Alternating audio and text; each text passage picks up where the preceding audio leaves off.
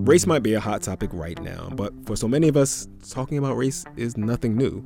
On the Code Switch podcast from NPR, we go beyond the headlines and we go deep. Listen now.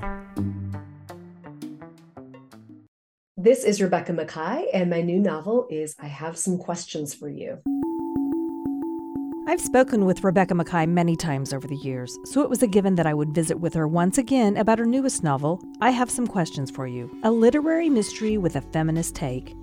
The book expertly weaves themes including the true crime phenomenon, sexual assault, racism, and classism, but it does so with an almost neutral tone that allows readers to form their own opinions on what happened and how we should report on these things as a society. I recently spoke with Rebecca Makkai about the prevalence of violence against women, the similarities between the setting of her novel and her own life, and much more. I'm Beth Golay from KMUW Studios, part of the NPR Podcast Network. This is Marginalia.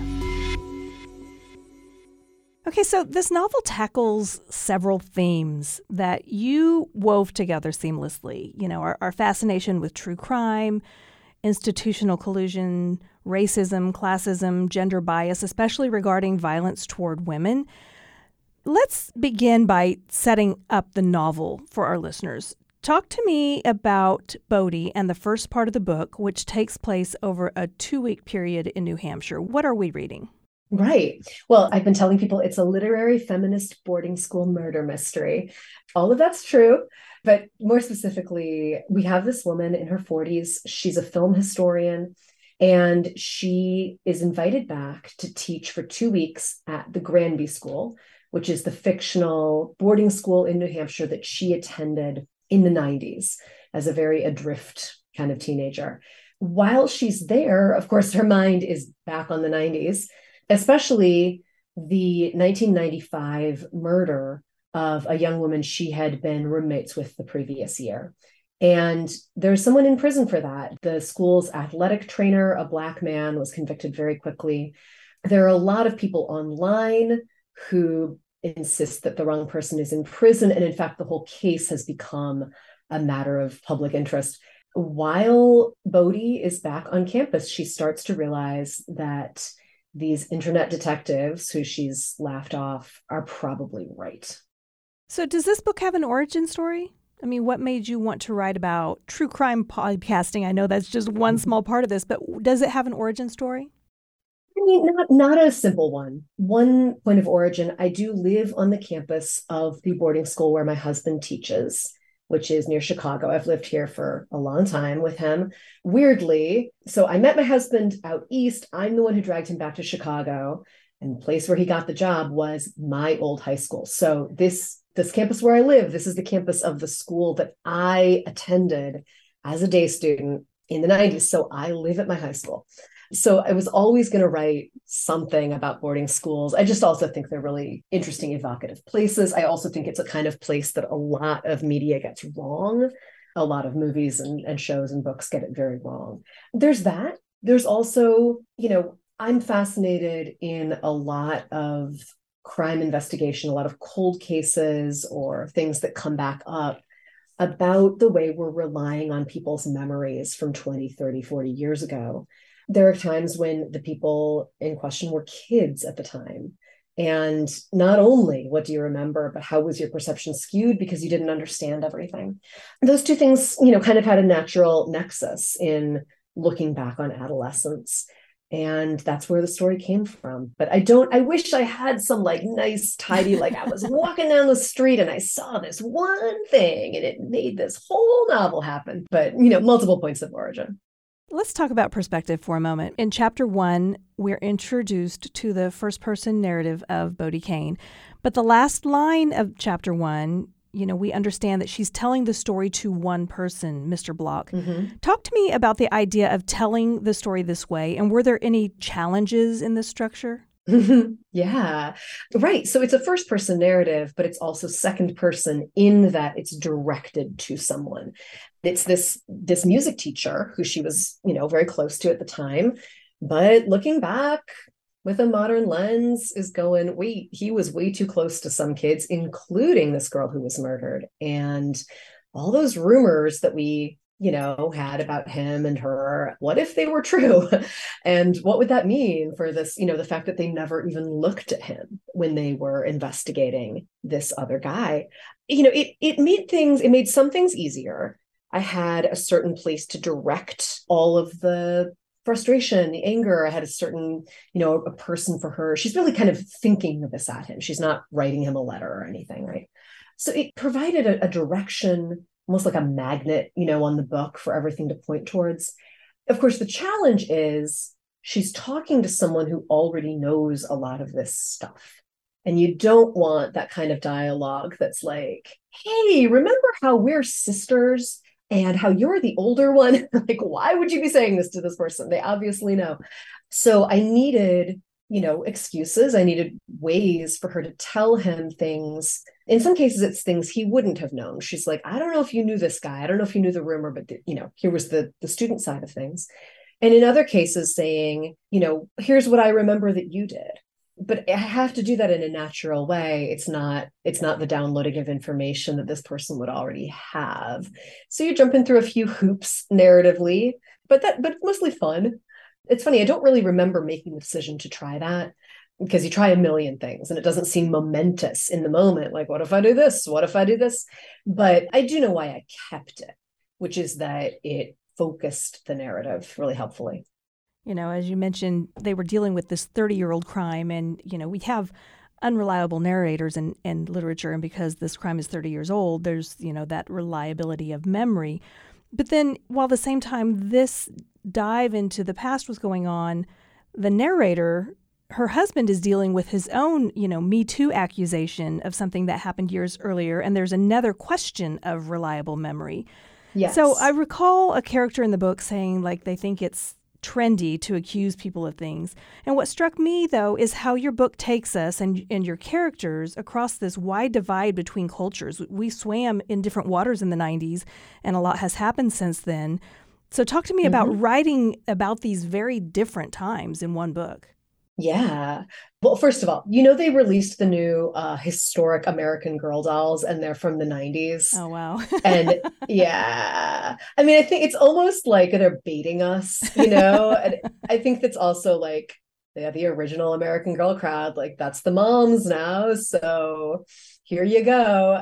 I don't know what to do with that information. Anyway, my point, what I was starting to say, we're looking back on the 90s, and you start to realize it feels like it just happened. It feels like everything from 2000 on has been one long decade. But then you look back and you go, oh my God, I can't believe we acted that way. I can't believe the things we said. I can't believe the things we put up with. Me Too, was a sea change in the way that people are willing to push back when there's harassment or worse.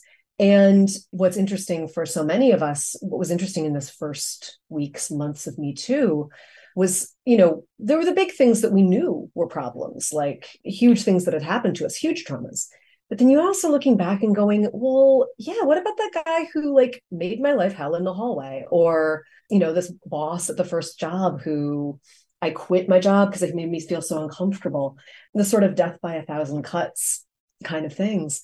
And for Bodhi, it's this being dunked back into what is simultaneously still the same campus, and all these memories are there, but she's teaching these young Zoomers who they don't have everything figured out. They're kind of, they're still loopy adolescents, but they, because of the way they've been raised by her generation, would never put up with the things that she put up with. And it becomes this stark contrast really puts her into this kind of middle ground. She was very uncomfortable and troubled as an adolescent. She's very successful and secure as an adult. And now she's in between. This is a work of fiction, but you wove in these sections of reality in a Rushdie sort of way, describing headlines about violence against women. You were able to illustrate that these stories have become so commonplace that when we discuss them, it's difficult to distinguish which abuse we're referring to. The one where he kept her in the basement, or the one where she went to the frat party, the one where he used a stick, the one where he used a hammer. In addition to weaving in these questions, which could be, which abuse are we talking about now? You also included, nods to real high-profile men who got away with and were celebrated for being awful. So talk to me about the decision to include these references. And I can't even imagine it was difficult to find material. No. Yeah, there's this sort of refrain or chorus throughout the book where essentially, for most of them, what we're doing is there's a news story on TV that is upsetting Bodhi, this kind of something that keeps getting updated. And she's refusing to tell us or to tell Mr. Block, who she's talking to, which one it is. She's like, you know what? It's all of them at once. It's this one and this one and this one and this one. And at some point, it's more her saying, oh, remember this one, you know. So there are different ways these lists work. Some of the things she references are real. Some of them I completely made up, which was kind of, you know, it wasn't that hard to do. The idea being there's just this litany, there's this deluge of these stories. You could do the same thing for, say, mass shootings or police brutality, where there are individual ones that for some reason capture your attention. Maybe you relate to someone in that story, or they're from your town, or whatever it is, right? Or just for reasons you can't even understand, they stick in your mind. And there are other ones that it's just part of this noise. And, you know, someone brings it up and you're like, wait, was that the one? And then you go, oh, yeah. No, I remember that one. And because there are so many, that was the effect that I wanted here. This effect that, you could splice all day the reasons that we're interested in these stories, but the fact that they're out there and the fact that this happens, the fact that, women are killed by domestic partners so frequently, you're standing under a waterfall. You stand your whole life under a waterfall. It does something to you. Your narrator, Bodhi, she is a successful podcaster teaching the next generation how to do the same. But she encounters some meaningful questions from her students about who gets to tell the stories and why. Yeah. I'm curious about, what do you think about the way our society views and obsesses about true crime? Right. I mean, first of all, we always have. This is nothing new, right? And I keep reminding people, they literally sold souvenirs outside the Lindbergh baby murder trial. Like we're in some cases, we're not as bad as we used to be, right? I think there's something evolutionary, is my theory, for most of human history, like, oh, that guy is dead over by that berry bush. I should work out what happened. Maybe there's something to learn here. Like, was it the berries? Let's figure it out. Oh, there's purple stuff around his mouth. Yeah, I think it was. There's just that instinct that we have. Tell me everything. There might be something here that I need to know. Other times it's just like, wow, this is the most dramatic thing I've ever seen. I want, kind of rubbernecking. But I think those two things can also coexist. This book definitely does not come down on the side of either true crime media is good or bad, because it's like saying music is good or bad. Like there's good stuff, there's bad stuff. There are true crime podcasts and Reddit boards and whatever that have done serious Innocence Project work, or that have identified Jane Does, or have gotten people to submit familial DNA and solved cases, right? And then there are podcasts and Reddit boards and whatever that just end up harassing suspects who probably had nothing to do with it, or re-traumatizing families, or glamorizing some of this stuff, glamorizing a serial killer. Not a helpful thing to do. And this book, I don't want to come down on one side or another. I want to muck around in the tar pit and see what happens.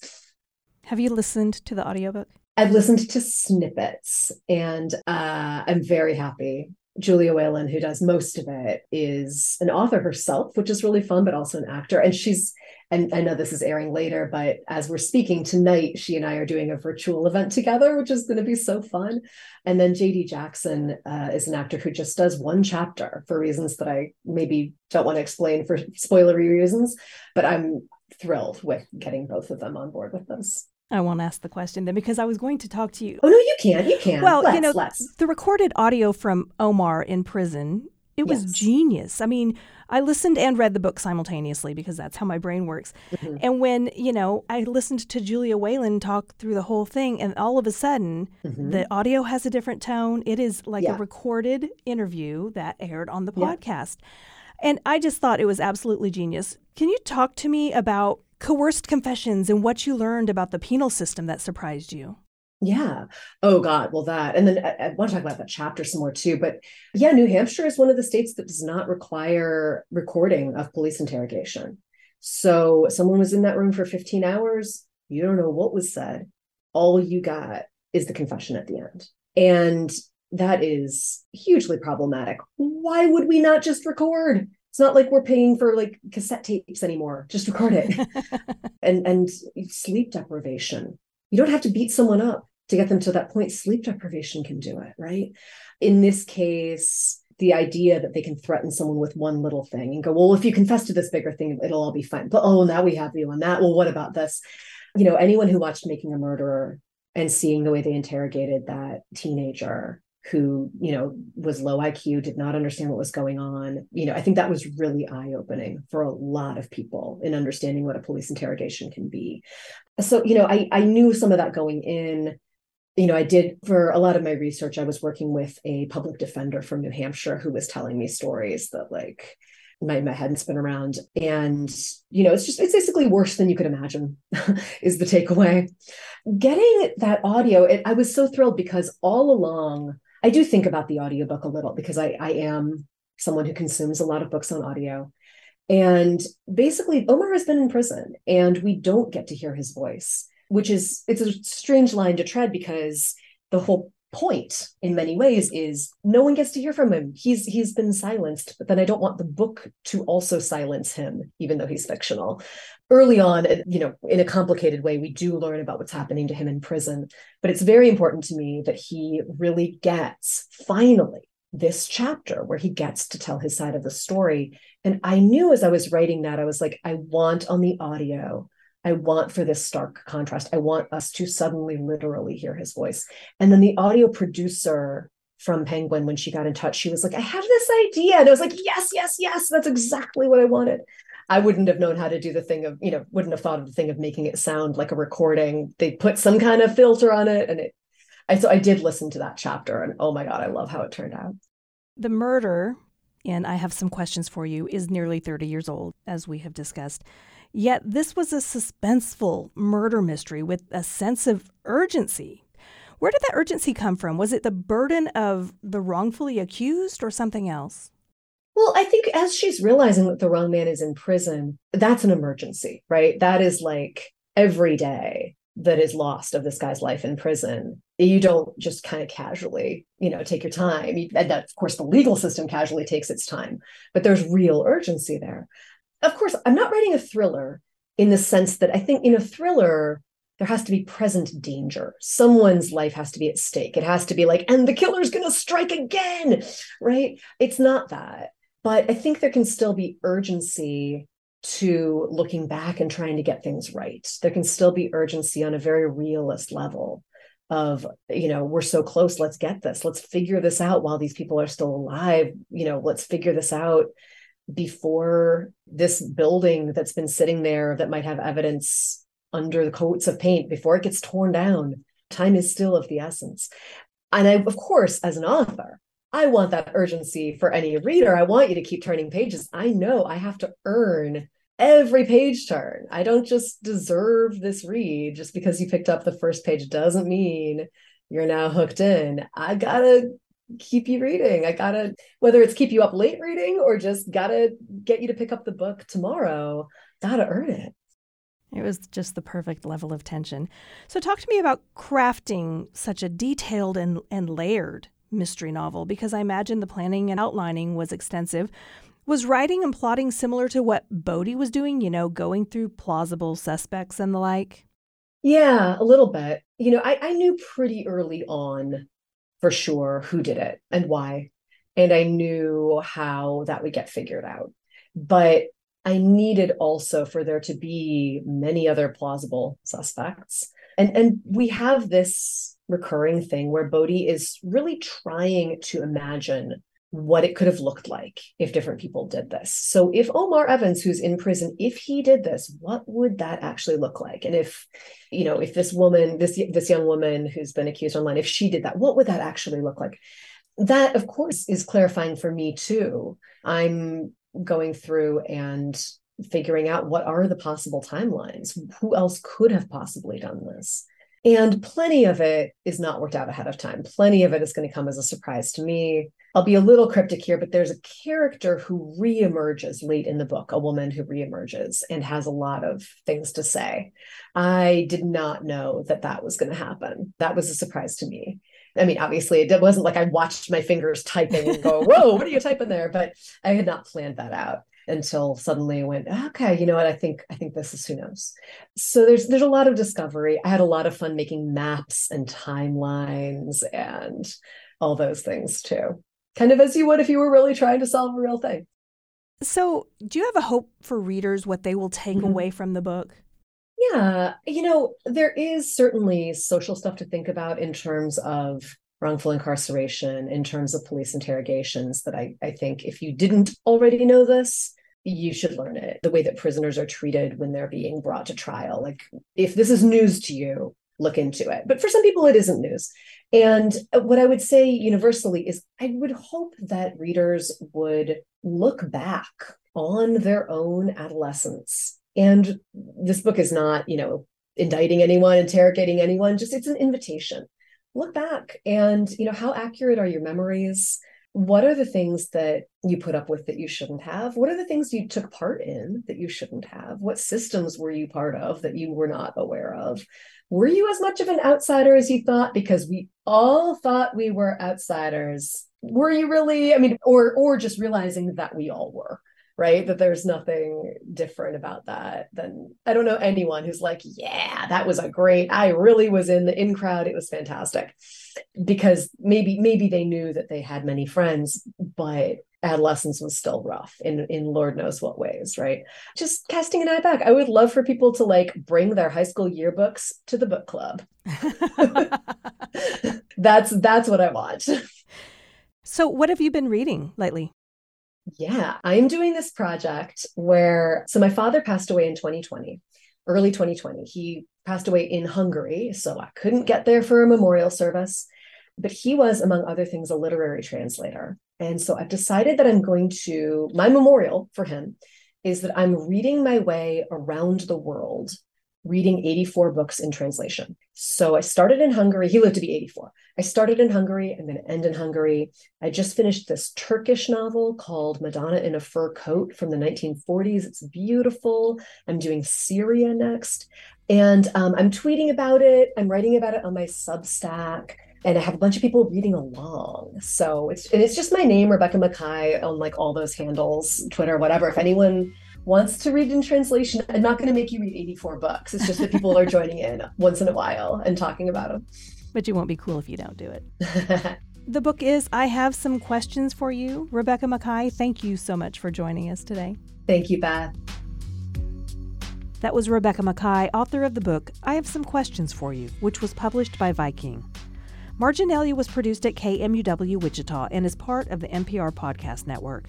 Our engineers are Mark Statzer and Torrin Anderson. Our editors are Luann Stevens and Haley Krausen. Our producer is Haley Krausen, and our marketing coordinator is Carly Cooper. This is Marginalia, and for KMUW, I'm Beth Golay.